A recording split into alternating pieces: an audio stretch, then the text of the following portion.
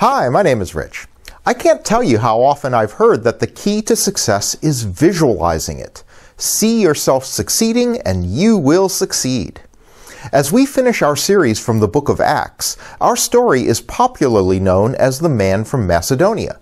Paul has a vision of a man asking him to come to Macedonia. He responds immediately, detailing a trip that takes him to several cities before landing in Philippi, a leading Macedonian city.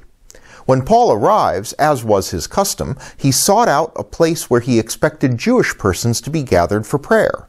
And at that place there are only women. So Paul was led to Philippi by a vision of a man, and when he gets there, there are no men. But he didn't quit. He didn't move on. He spoke to the women who were there. Paul had said that he was convinced that God had called him to proclaim the good news.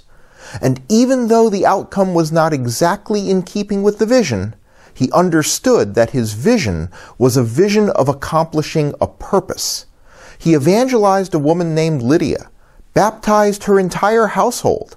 This journey opened up a whole new region for the gospel.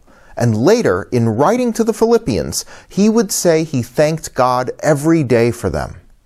When you visualize what God has called you to do, be open to the possibility that success may look somewhat different than you'd imagined, but it's still success to God. We'll see you on Sunday.